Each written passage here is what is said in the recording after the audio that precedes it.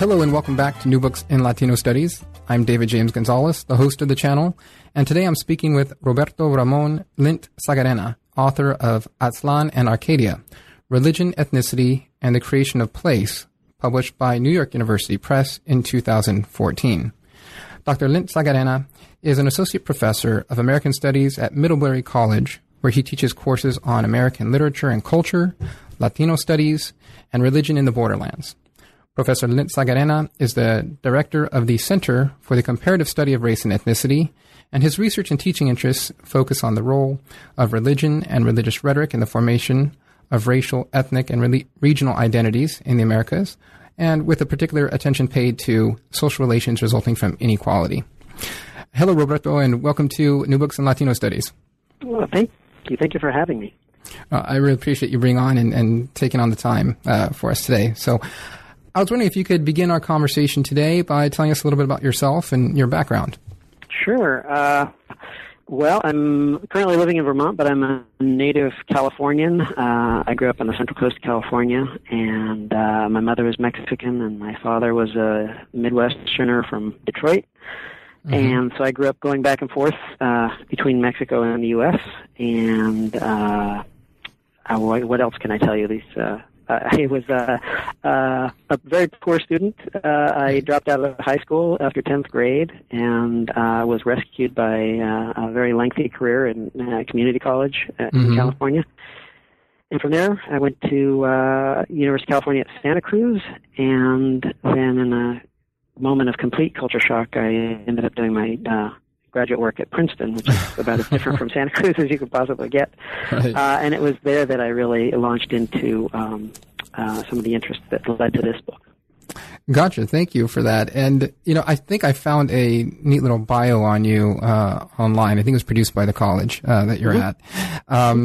Could you talk just a little bit more about that kind of that transformation you experienced in community college, where you kind of really got things together and were inspired? And then, that's a big jump, right, from dropping out of high school to community college going on.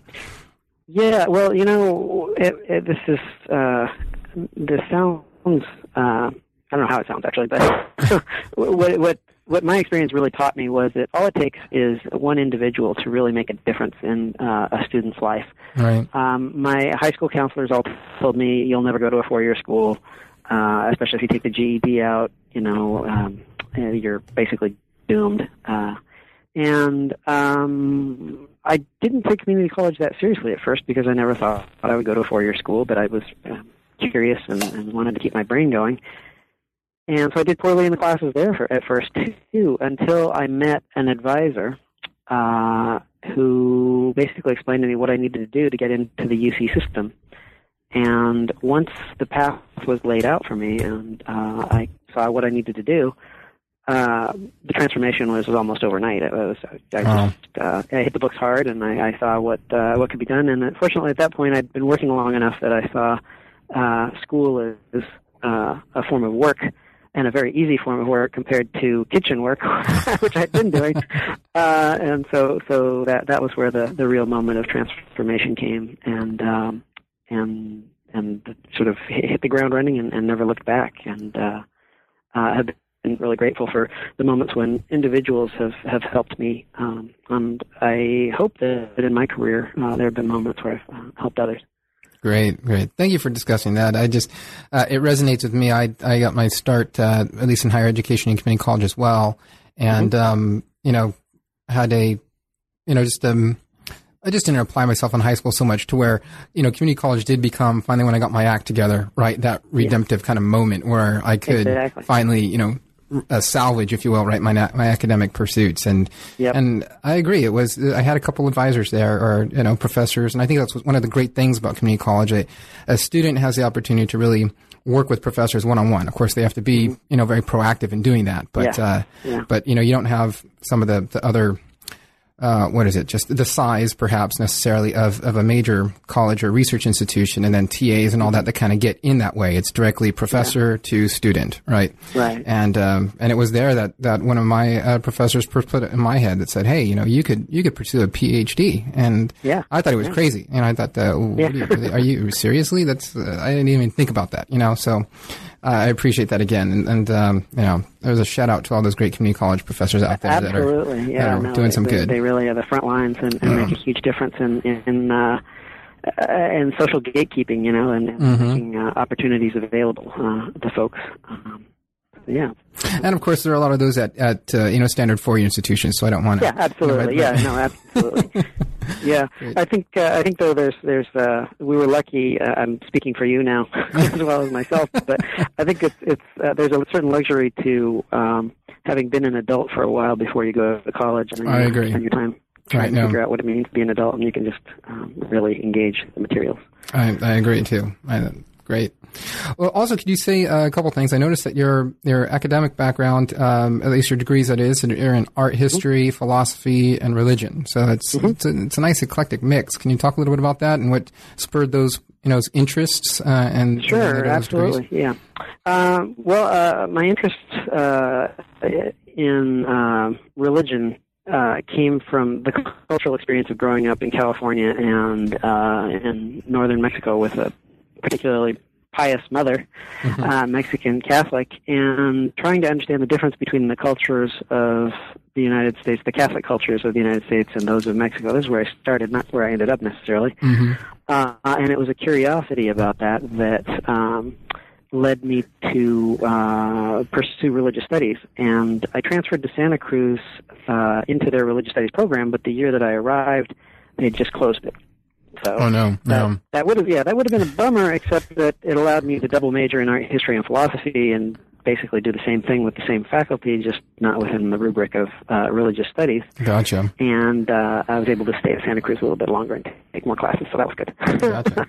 Yeah. And then from there, I was fortunate enough to get into the religion program at Princeton, and the reason I wanted to go there was my principal advisors were both people that I really admired in terms of their way that they were able to write about complicated issues around race, ethnicity, religion, identity. And that would be Al Rabbito and David Carrasco. And so anyway, I felt sort of blessed to have that door open. And once I got to the East Coast, I'd never been east of Texas before I got there. Pretty provincial Westerner. It really gave me the opportunity to think about home and how home was constructed when I was looking at the East Coast through the eyes of a foreigner. I totally agree with that. I mean, just that concept of leaving home can really make you think about, the place that you come from and, how people, the environment that you grew up in. I mean, I remember I grew up in Southern California as well. And it wasn't until I left, Southern California for a few years. And it wasn't very far. I was just in the, Mountain West and, but in a much less, it wasn't a, very diverse metropolitan region like either San Diego or Los Angeles particular. And it was just shocking to see how people responded to me, the way I looked and just the name of what my name was and the assumptions that carried. And it really got me thinking, as you just pointed out, about where I came from and what goes into all of that, the role of identity and making place and whatnot, Yeah. So certainly. And I see that experience certainly carried over into the book. Your interest with religion and placemaking. So can you talk to us a little bit about how you came to write Aztlan and Arcadia? Yeah, I can. This is dark secrets revealed here, but this was even before graduate school. This was 187 had passed, and I left California, and I just felt like this place is really a hateful, horrible place. So I wrote the book. At least my initial impulse was sort of the opposite of a love letter to California. It was more like, how did this place end up being such a horrible place? And then once you start thinking about it and realizing, well, the California is one that was built on war and conquest, and it's something that we bury deep, and we don't talk about much. And also, having grown up in the late 60s, early 70s with a father who was heavily involved with Mecha, I had a sense of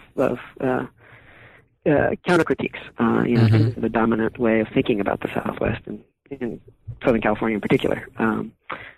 So it really was emotionally driven. That was my emotional response to the place, and it was a learning experience about not only California but understanding my own identity, having grown up in both Mexico and California, and how the two places relate, and trying to make myself whole, I guess, is really part of the project. I mean, and that sounds all very like a psychoanalytic project, but there is a certain bit of healing that can come from trying to gain a sense of where one came from, and in deep ways, and deep critical ways too. Yeah, and I think it also speaks to this type of disjuncture that I guess we tend to experience at some point of our lives, where you're fronted with an experience like what came out of 187, and what you'd experienced previously, or what and that goes from what you'd been taught, from school, what you'd seen and learned in the home. That's something that definitely shook me when I entered college. I hadn't gained much of a sense of, as you just mentioned, the deep connections in history between California and the broader Southwest and Mexico, right? And even now, I think that's something that still, even as I look at my daughter's history textbooks, of course, I police them like crazy, and I know I shouldn't do that, but they've gotten better. The school curriculum's gotten better, I think, particularly in California history and talking about certain things. But that sense that you just mentioned of the connection between the two places, and how deep and long and historical and conflicted it is, I think is something that definitely needs to be teased out a bit more. Particularly I think in K through 12 education in various ways. So yeah, and this book really gets at that. So thank you. That was that's very generous of you. That was part of the hope, and part of the hope was also to look at this from the Mexican side too, because just as the United States denies its Latin American past in terms of wars of conquest and obviously intervention for almost 2 centuries now, but there's a Mexican denial of, or there has been a Mexican denial of, I think this has diminished somewhat over time, but real critique of Mexico de Afuera, and at least initially of Pachucos and Chicanos, right, as being traitors, right, and being people without a culture. So the critique comes from all sorts of different sides, and trying to make sense of it and show folks on both sides of the fence that, hey, wait a minute, you're intertwined here. Don't think that you're completely separate, because you're not. Right, and so with the book, you then, you mentioned your deep interest in religion, and that becomes pretty much your central focus, on the role of religion and, how it's intertwined with placemaking and mythology and, creating histories and whatnot. Is that right? Yeah, no, absolutely. And I think that the place that religion is central in this book is in showing the way that the religious rhetoric and the language of tradition helps to inculcate particular ways of whitewashing history, of forgetting particular types of history, and also of creating counter-narratives with the end of the book. But religion becomes something that legitimizes in a way that few things can, and so the book doesn't really have a theological focus, but it really does. What I tried to do anyway was really look at the way that actors made use of religion, rather than looking at religion and religious practice per se. Although arguably, appropriating history could be thought of as a religious practice. Gotcha. Right. Yeah. Well, and the title speaks to that, I think, a little subdued, but definitely clearly to me, in putting the concept of Aztlan and Arcadia right up the front there, how, both of these are these kind of, have this these mythological ideas and notions that form what they are, right, and their importance, and the chapters of the book lay this out and carry it throughout history. So let's get into a discussion of these chapters. Sure. The first one, you begin by describing the interrelated narratives of conquest and reconquest employed in the push for both Mexican independence from Spain and then later in America's westward expansion, that is the United States, of course, westward expansion into northern Mexico. So those involved in these nationalist projects were myriad, right? We had clerics, there's historians, soldiers, writers, settlers themselves. And they recognized, you point out, and I loved this quote, that quote, owning place requires owning history, unquote, right? So will you discuss the use of, you've mentioned religious rhetoric, so let's discuss the use of religious rhetoric and iconography by both the early 19th century Criollo revolutionaries in Mexico and then also the mid-19th century American expansionists and how they laid claim to California and sought to refashion the region's history to coincide with their vision of its future. Sure, yeah. Well, on the Mexican side, I guess it would be easy to start with Manuel Hidalgo, right, and the Grito de Dolores and the banner of Guadalupe and the independence movement starting under the image of Guadalupe and how that becomes canonized and turned into a particular nationalist narrative in Mexico, where you end up with Guadalupe sort of squaring off with other versions of Mary, La Conquistadora. So the Spaniards were having La Conquistadora, the Mexicans had Guadalupe, and so religion is used, even though you're talking about essentially the same saint or intercessor on opposite sides of a national frame, but because Guadalupe was an American apparition. By American, I mean that broadly, of the Americas. Right. She became a great vehicle for claiming religious connection to place. She appeared to an indigenous man in the Americas and criollos, that is to say, the descendants of Spaniards in the Americas, were able to lay claim to that, though they may or may not have had indigenous blood in them. I mean, blood doesn't necessarily tie one to claims of place at this point. It's about the narrative of Americanness, and again, Americanness broadly, not in terms of the United States. And so this is very anti-Spanish, anti-gachupín. Que viva el buen gobierno y muerte a los gachupines, long live the government and death to the Spaniards. Becomes the battle cry for Mexicans. And making the country Aztec and talking about resurrecting the Aztec Empire, even by the children of Spaniards, becomes a national project, which is just as imaginative as that of American Protestants who are coming and seeing themselves as being as industrious and as pious as the Spanish Franciscan priests. And there's a crucial distinction there. All of this is starting up right after the Mexican War, which is a moment of great nativism and anti-Catholicism in the United States. Right. But by really focusing on the Franciscan identity of these priests as opposed to their Catholic identity, they were able to do some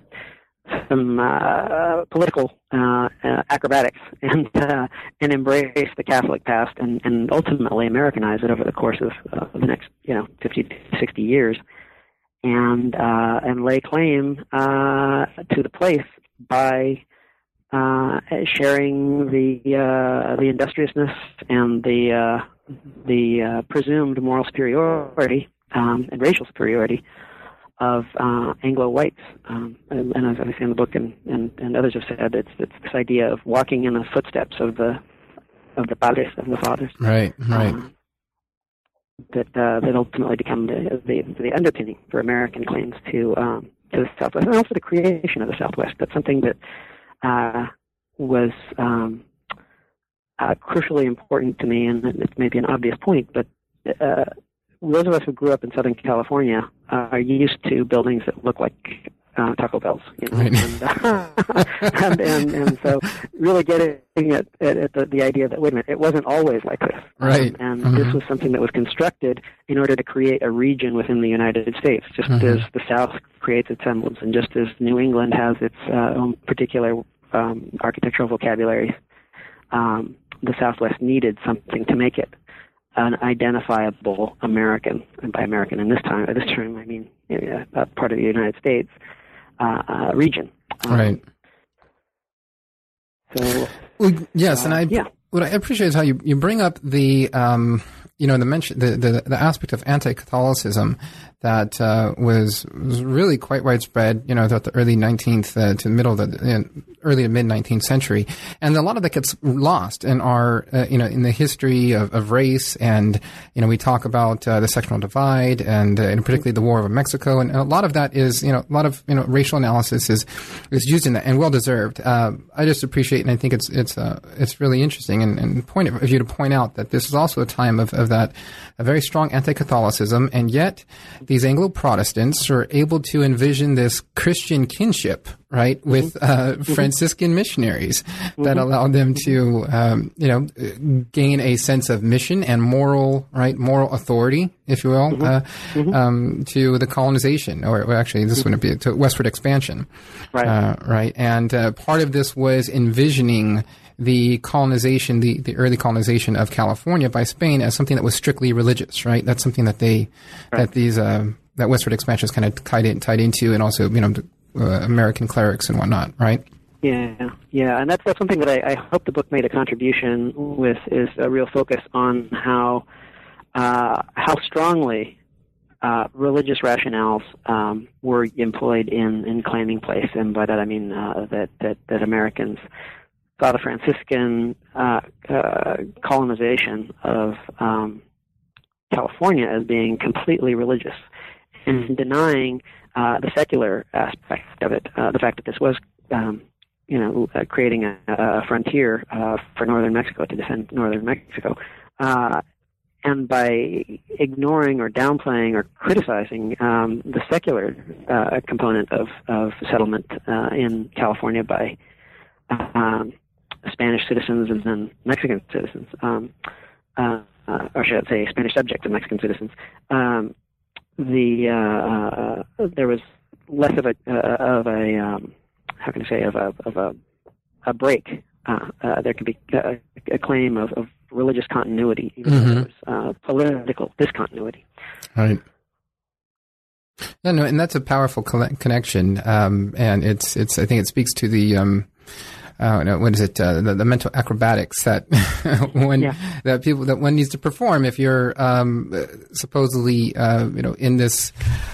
What is this? This emerging nation, this democratic nation, which the United States has a deep history and that it promotes, right, from its past, that it was a democratic republic, and this is the early part of that very national growth, and so with all the the notions of democracy that underlay the formation of the United States government and its spread, this again is a type of acrobatics that had to be made, right, in order to justify such a sweeping move and an aggressive really push into Mexico for no other reason rather than a real seizure of territory, right?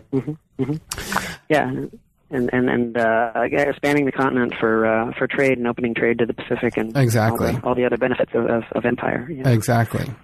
And that those were critical aspects of both of these expansionist and projects. Both with Spain, it was a key part of it. Of course, its colonization worked a little bit differently, but there was that very strong both economic and militaristic security aspects of it, right?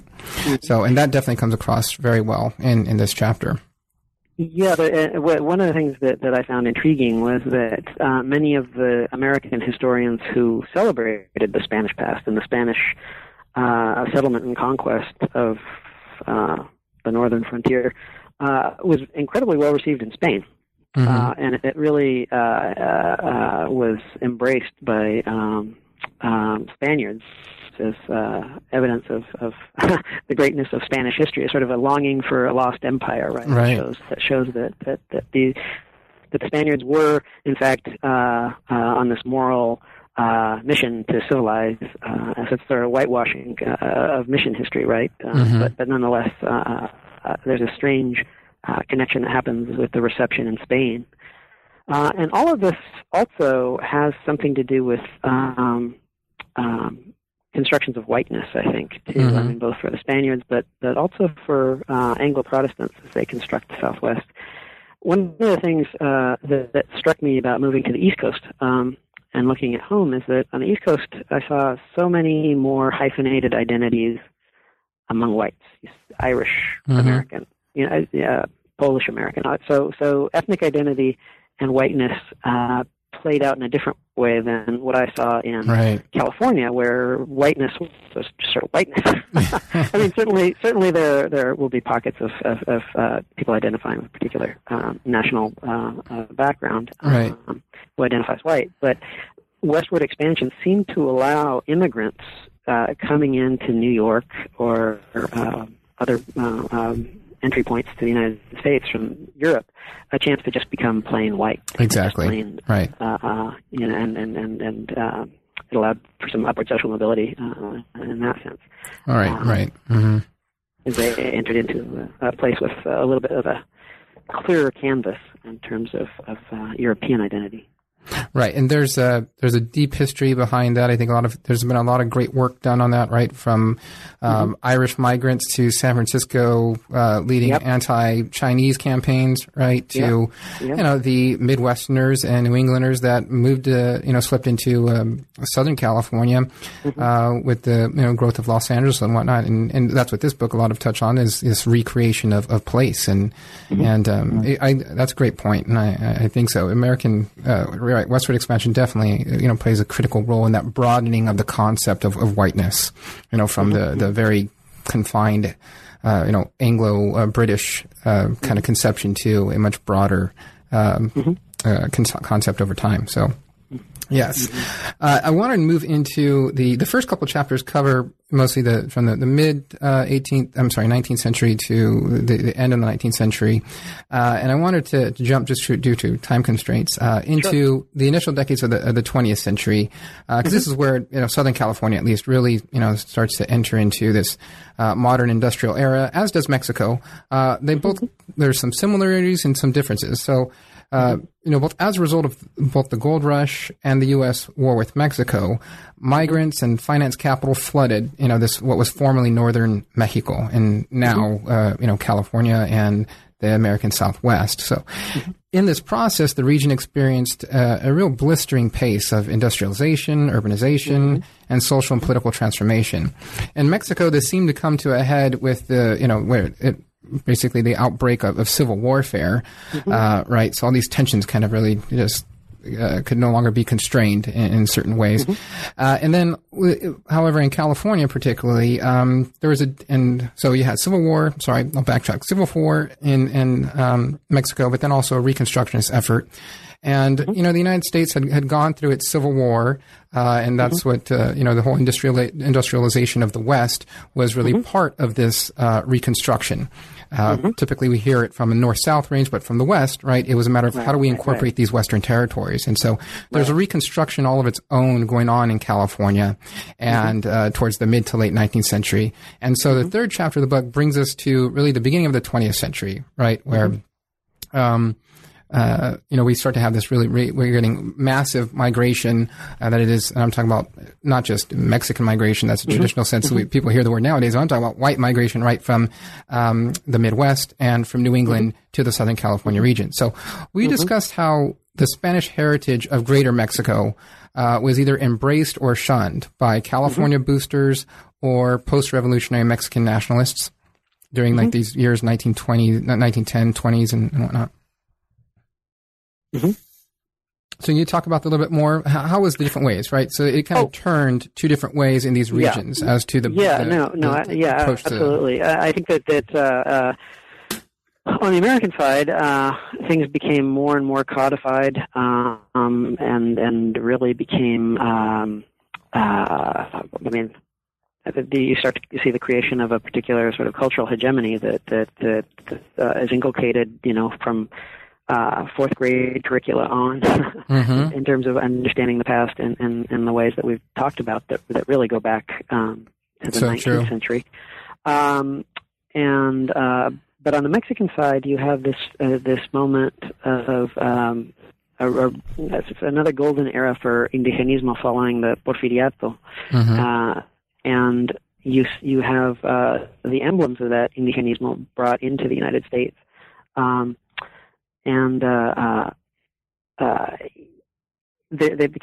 was a great show in the Latino Museum in LA in the 90s, and it was called Patria Portátil, and it was an exhibit of calendars, chromo calendars that portrayed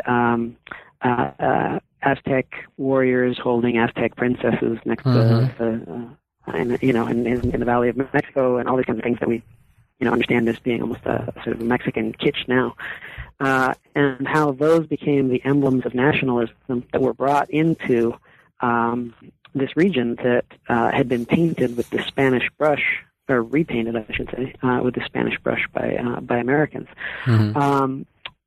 So that was a moment that, in terms of the way that we think about Mexican history, or Mexican American history, pardon me, precedes a moment that we often talk about as being assimilationist, and the rise of LULAC and in the 50s and a turn away from Mexicanness. But as many scholars have shown now, that didn't really go away. And then in the 60s, we see a real explosion of it with new waves of immigration, and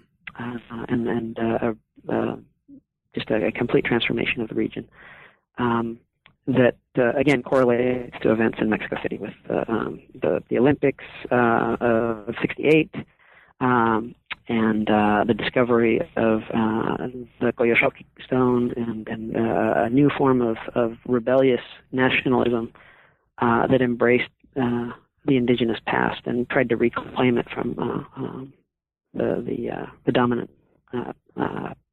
state. The way that the state tried to use that past in one way was sort of turned against them, and then that was brought to the United States and became central to the Chicano movement of the late 60s and early 70s. Yeah, and that's what I found interesting in this chapter. I'm going to go back to California's Hispanophilia in a little bit, but right now I just want to talk a little bit about the rise of the muralists, and the mural is this type of reform. I think you presented as reform through art, through public art, that emerged in this post-revolutionary Mexican period. Can you talk a little bit about that more, about the muralists themselves and how their art form fit into that project of reimagining Mexico?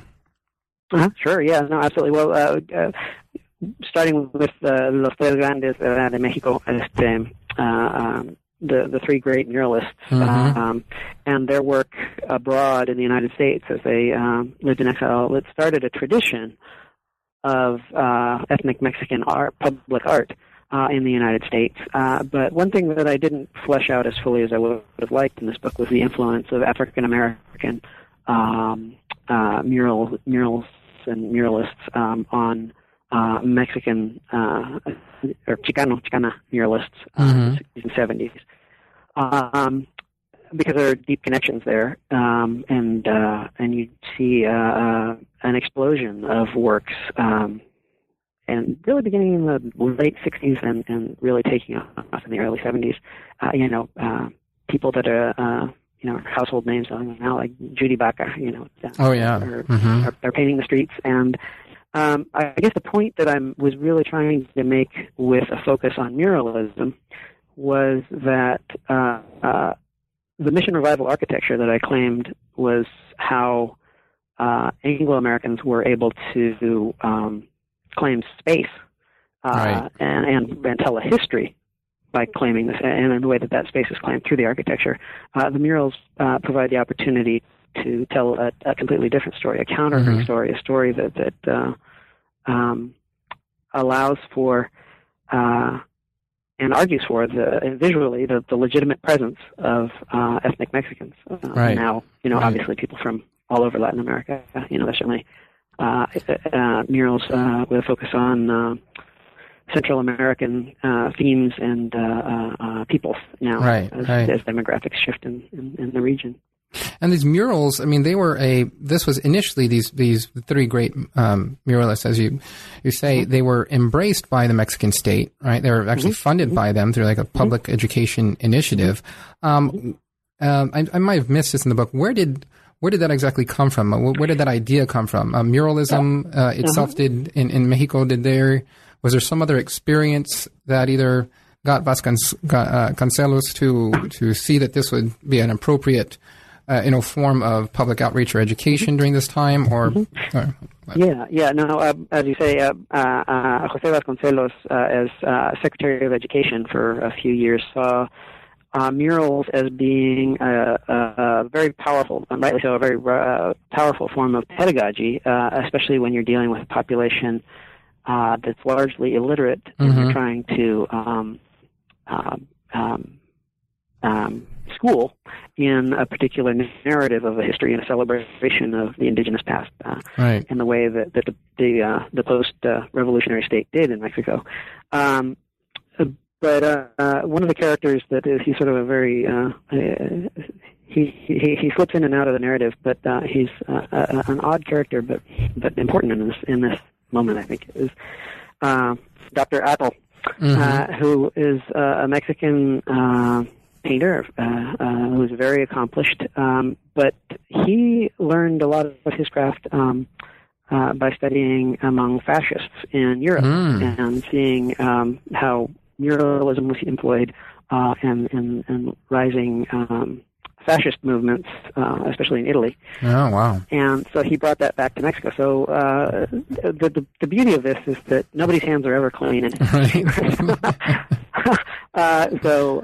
So the murals that now we think of as being countercultural in the United States, we can trace back to of an aesthetic that we would not want to associate them with, maybe, in terms of Italian fascism, right? So they have a long history of people understanding the power, and there's also a long history of it as ethnic and art used for racial uplift in the United States as well. Yeah, we're going to talk about that in just a few minutes. I want to get back to, because that's the counter side to California's Hispanophilia, right? That really just reaches a kind of pinnacle in this 1910, 20s era, of Los Angeles. Los Angeles is in 1920 hits about 1 million people, I believe, right? So it's becoming very urbanized. It's rising as a metropolitan city of in its own right, or at least it's trying to envision itself that way, and it's really trying to modernize itself, creating new buildings and all this stuff. And so really interesting, along this push for, city modernization with the building of, industry infrastructure and whatnot, and the new city hall and all those things, right?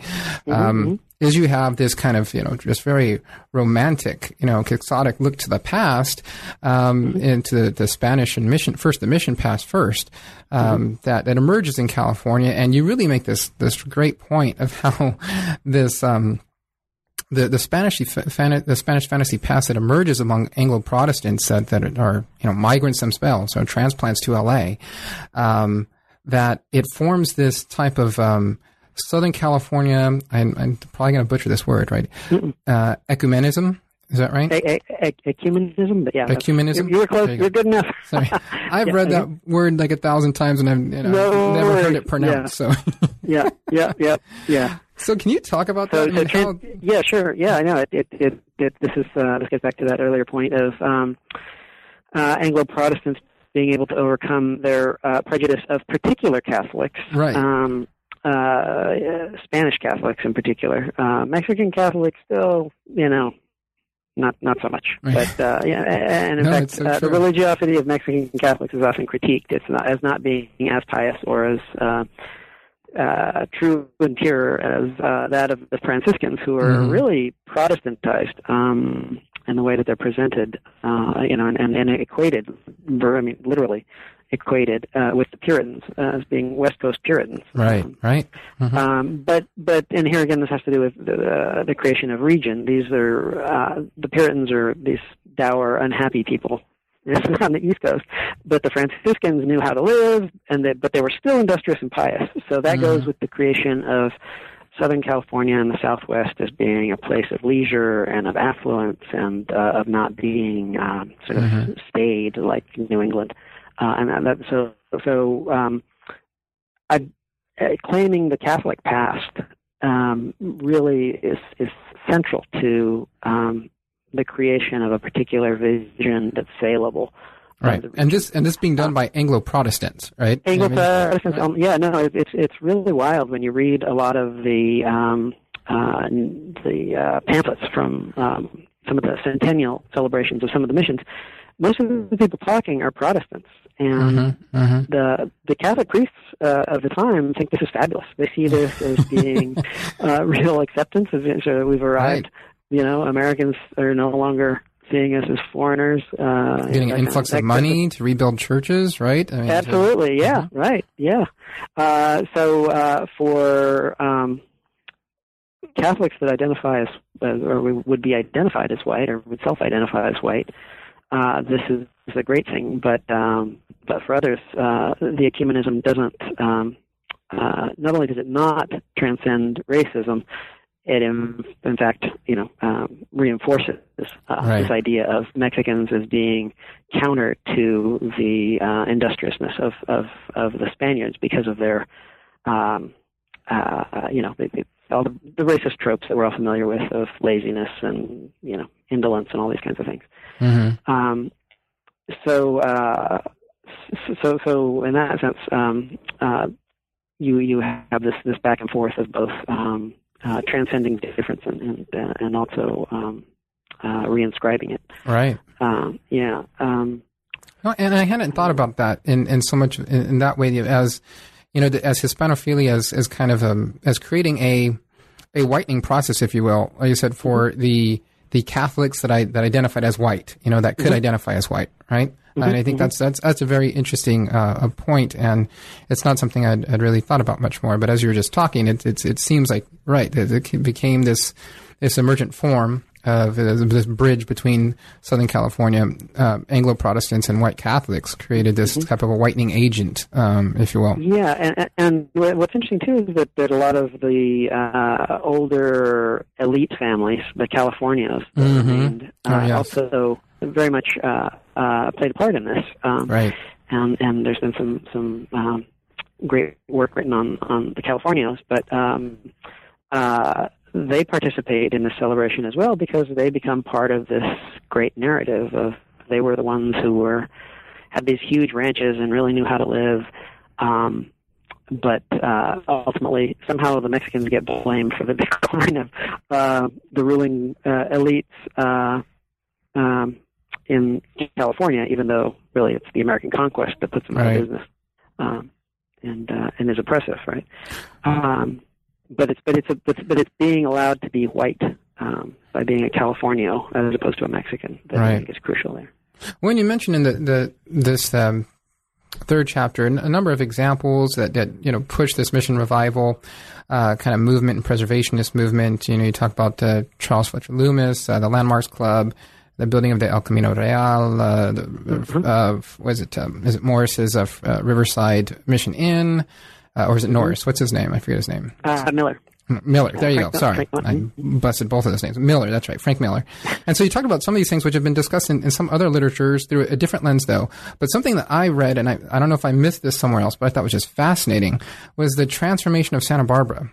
I had just always assumed, even though, I've read a lot of California history, and maybe in my very quick readings of some things, I missed this fact, but that blew me away. I didn't realize that Santa Barbara at once was this very kind of New England-looking town, had this very New Englandish landscape, and then voila, not so much voila, but now it's like the pinnacle, right? Of this Spanish, both the mission revivalism and Spanish revivalism that California went through, right? Yeah, and also in terms of class, you think of Montecito and elite enclaves like that, right? That are but Santa Barbara became this strange place where you'll find that a lot of New England, principally families that had some sort of scandal, would send their scandalized family member to Santa Barbara. So it was a way of putting people out of the way of the social life of New England. Right. This could be a pregnancy out of wedlock, or right. eccentric people or whatever. But you end up at this town, and I was really surprised too to find that Helen Hunt Jackson was completely uninterested in Santa Barbara because it was so stuffy and New England looking. Right. And another piece that this New England town had was it had a Chinatown too, and there are letters at the Huntington that you can find that describe the destruction of the Chinatown as part of the recreation of Santa Barbara as a Spanish place, this elite place of luxury and affluence. Santa Barbara is amazing in that it was able to do it so quickly. Right. Well, the earthquake, as you point out, helped out, right? Yeah, exactly. Yeah, right. Yeah. The earthquake leveled the town. That kind of helped things out. Yeah, and it's also interesting to see how people in Santa Barbara who are doing this recreation are in conversation with developers in Florida too. Who are doing really? the same thing at the same time. Yeah, and oh gosh, I'm forgetting the name. I want to say Gables. Anyway, affluent communities in Florida that are emerging at the same time that are playing with the same sorts of things. Okay, so what kinds of lamps should we make it mandatory to have on your house so that you have a uniform style that speaks to this imagined? Yeah, no, that was the point you make, right? This was in the city code. They actually coded like how this rebuilding process was going to look, and it had to fit the Spanish revival look and feel that they wanted in the town, right? Yeah. Incredible. Yeah, no, it's a wholesale thing. Yeah, no, it's really amazing, and it just goes to show you how things that we take for granted actually have strange and intricate histories. Definitely. Yeah. We've been mentioning it throughout, but of course there's an underside to all of Southern California's Hispanophilia, right? And perhaps no one articulated this better than I think than Carey McWilliams in the middle of the 20th century, right? You mentioned his 1946 expose, Southern California, an Island on the Land, which when I read it in college, that blew my mind. It completely shifted my historical interest and focus, right? It's where I became a California historian and all that. So, thank you, Carey McWilliams. But in the book, he takes direct aim at what he labels the Spanish fantasy past. That was created by LA boosters, SoCal boosters, and its attendant whitewashing of Southern California's indigenous and Mexican past. So I want to return back to this, the countercultural movement that you bring up in the late 60s, with, muralism and then rise of, Chicano identity and politics.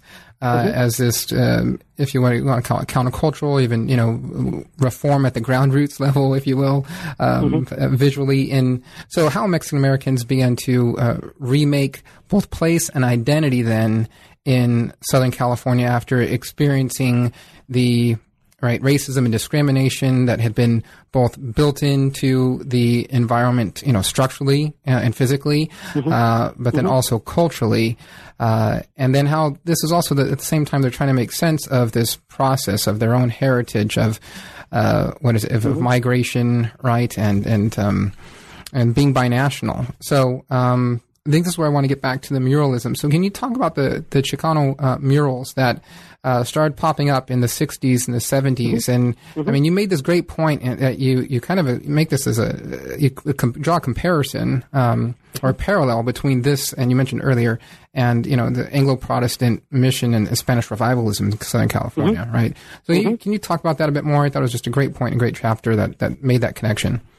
Thank you. Yeah, no, well, first off, yes, absolutely. We all stand on the shoulders of Carey McWilliams when we write about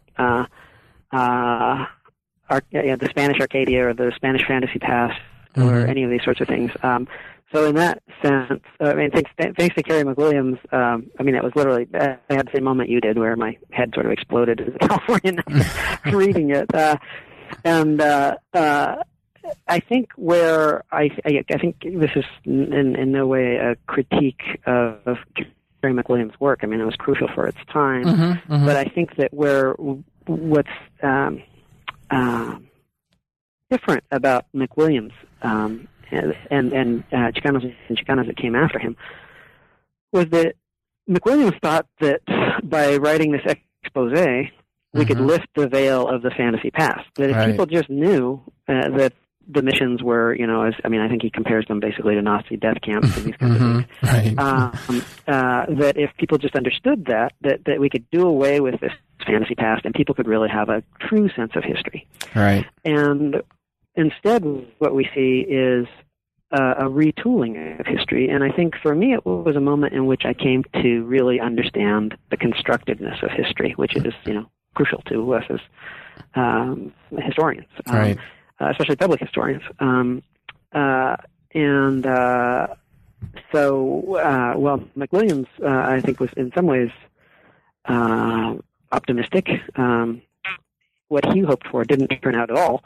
And in fact, we have the rise of this mural movement, with, these, I guess when it's the crown jewels would be places like Chicano Park and in San Diego, right? Exactly, in San Diego. But anywhere you go, you're going to find murals that really transform place and contest and undermine the way that the story has been told, the very story that he was critiquing. But I think ultimately what that showed me was that these muralists, though critiquing Anglo-American dominance and claiming a legitimacy for a people that were denied that legitimacy as a result of nativism, as racism, they were participating in the same language of conquest and reconquest by using the indigenous tropes that came to them from Mexican nationals. I mean, that's not to say that people, that Chicanos and Chicanas, that we don't have indigenous blood, but it becomes problematic to romanticize, say, the Aztec past when your ancestors may have been Tarahumaras and you didn't know. So there's it's important to examine and critically reflect upon something, a movement that is also very legitimately making a counterculture and creating a culture that is deeply embedded within the context of the way that principally Anglo-Protestants, but that Anglos created a region and created a place and created a country. So I see the murals as really being part of the same picture. Right. That they can't be taken apart. And maybe this goes to my own desire to, as I said, there's a certain desire for wholeness when you are straddling two different cultures and trying to understand, okay, so how does my American half or my U.S. half fit with my Mexican half? Right. And so I think that was ultimately where I was hoping to end up with this book, and I think that's why I end with this quote from Paz, talking about how we all need to understand a whole range of histories in order to understand ourselves. We can't just stop with studying Chicano history. We have to understand Mexican history. We have to understand the history of the United States and colonial history and the history of Spain and the history of North Africa. And it doesn't stop. Yeah. In order to become as whole as we can. No, that's a great point, and it's I think it's very true. And again, I just appreciate. I don't think I had read that somewhere else before. Just someone drawing the connection through actual, the use of language and symbolism and iconography, right? That's rooted in religion and other cultural ideas, between both, the oppression that ethnic Mexicans suffered here in the United States, but then also the way that the movement that was created to claim self-determination and to sort of, if you will, right wrongs, also in of itself, right, encompasses that same or similar processes of, remaking history that, whitewashes or, erases, the uncomfortable or messy parts of history that don't fit your project, right? Or political aim. So, and I think that is a very important point. It's something that, definitely, it's one of the things that I love most about teaching history. It's what we try to do, right? As you show, you try to show history from all these different angles, right? Because it's not so easy. It's not so clear, right? There aren't just these two black and white perspectives. There's really, again, all these intertwining histories, and that some of them reuse. A lot of times these certain concepts or tropes are reused for different purposes over time. So it's just a great point, that thread that's carried throughout the book. So I appreciate you taking the time with us to discuss it. Thank you. I also wanted to, we're running out of time here, but I definitely I'm very interested in hearing what it is that you're working on now. And, this book wasn't published too long ago, just last year. But I kind of know the nature of, the academic, just track and push. And so what is it you're working on now? Well, I'm working on two things in terms of my academic work. One is I'm working on a series of essays, again, dealing with the historiography of the Southwest. Right now I'm working on an essay on Willa Cather and the role that Death Comes for the Archbishop had in occluding the history of Santa Fe and critiquing her portrayal of Mexican Catholicism as opposed to the French Catholicism of Bishop, in her book it's Bishop Latour, a fictionalized biography of Bishop Lamy, where you have 19th century critiques of Catholics being laid on Mexican Catholics. That is to say, Mexican priests are hypersexual and they have illegitimate children and all these kinds of things. And Bishop Latour in the book is coming to sort of clean things up. And this book is embraced wholeheartedly by white American Catholics. And it's seen as being the most Catholic book of the 20th century, not written by a Catholic, but still, it's being able to have this foil of the Mexican other, the Mexican that takes on all of the negative things that were attributed to Catholicism, and dividing up Catholics, good Catholics and bad Catholics. The good Catholics can be American, the bad Catholics, well, maybe not so much. So that's one thing. Another thing that I've been working on. And I've just been dabbling, and I haven't gotten as far as I want to on this, but I will, is thinking about ritual and violence in narco-violence, especially in Torreon, where I have a great deal of family and where the city has been completely transformed by violence and understanding. Why does the violence take the form it does, and getting a better sense of these sort of, I guess these are secular rituals of violence, trying to understand them through the lens of religious studies. Not necessarily saying that they're religious, but trying to understand how these things get routinized. Right. So there's that, and then what really keeps me busy is we've just started a new center on campus.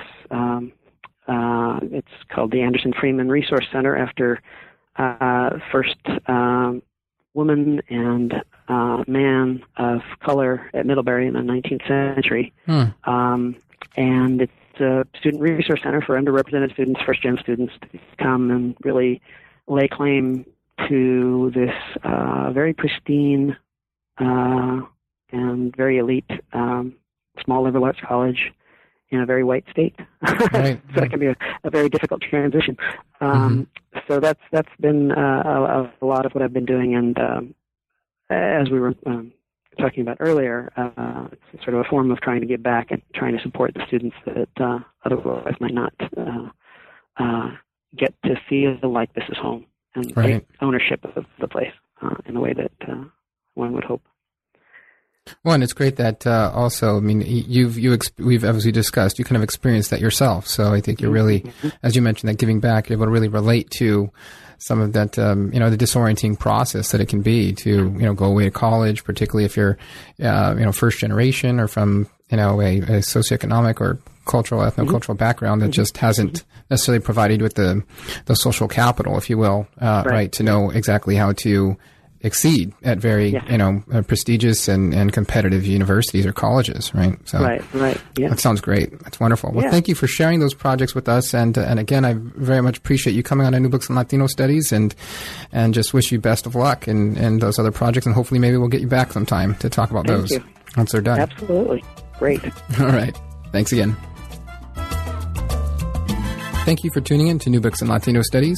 I'm David James Gonzalez, the host of the channel, and I hope you have enjoyed my conversation today with Roberto Ramon Lint Sagarena, author of Aztlan and Arcadia, Religion, Ethnicity, and the Creation of Place, published by New York University Press in 2014. If you'd like to contact us, you may send us an email at newbooksinlatinostudies@gmail.com. You may also watch for our weekly updates on Facebook, and we encourage you, of course, to get a copy of Roberto's book, and you may do that by following our links to Amazon on the page below. Thanks so much.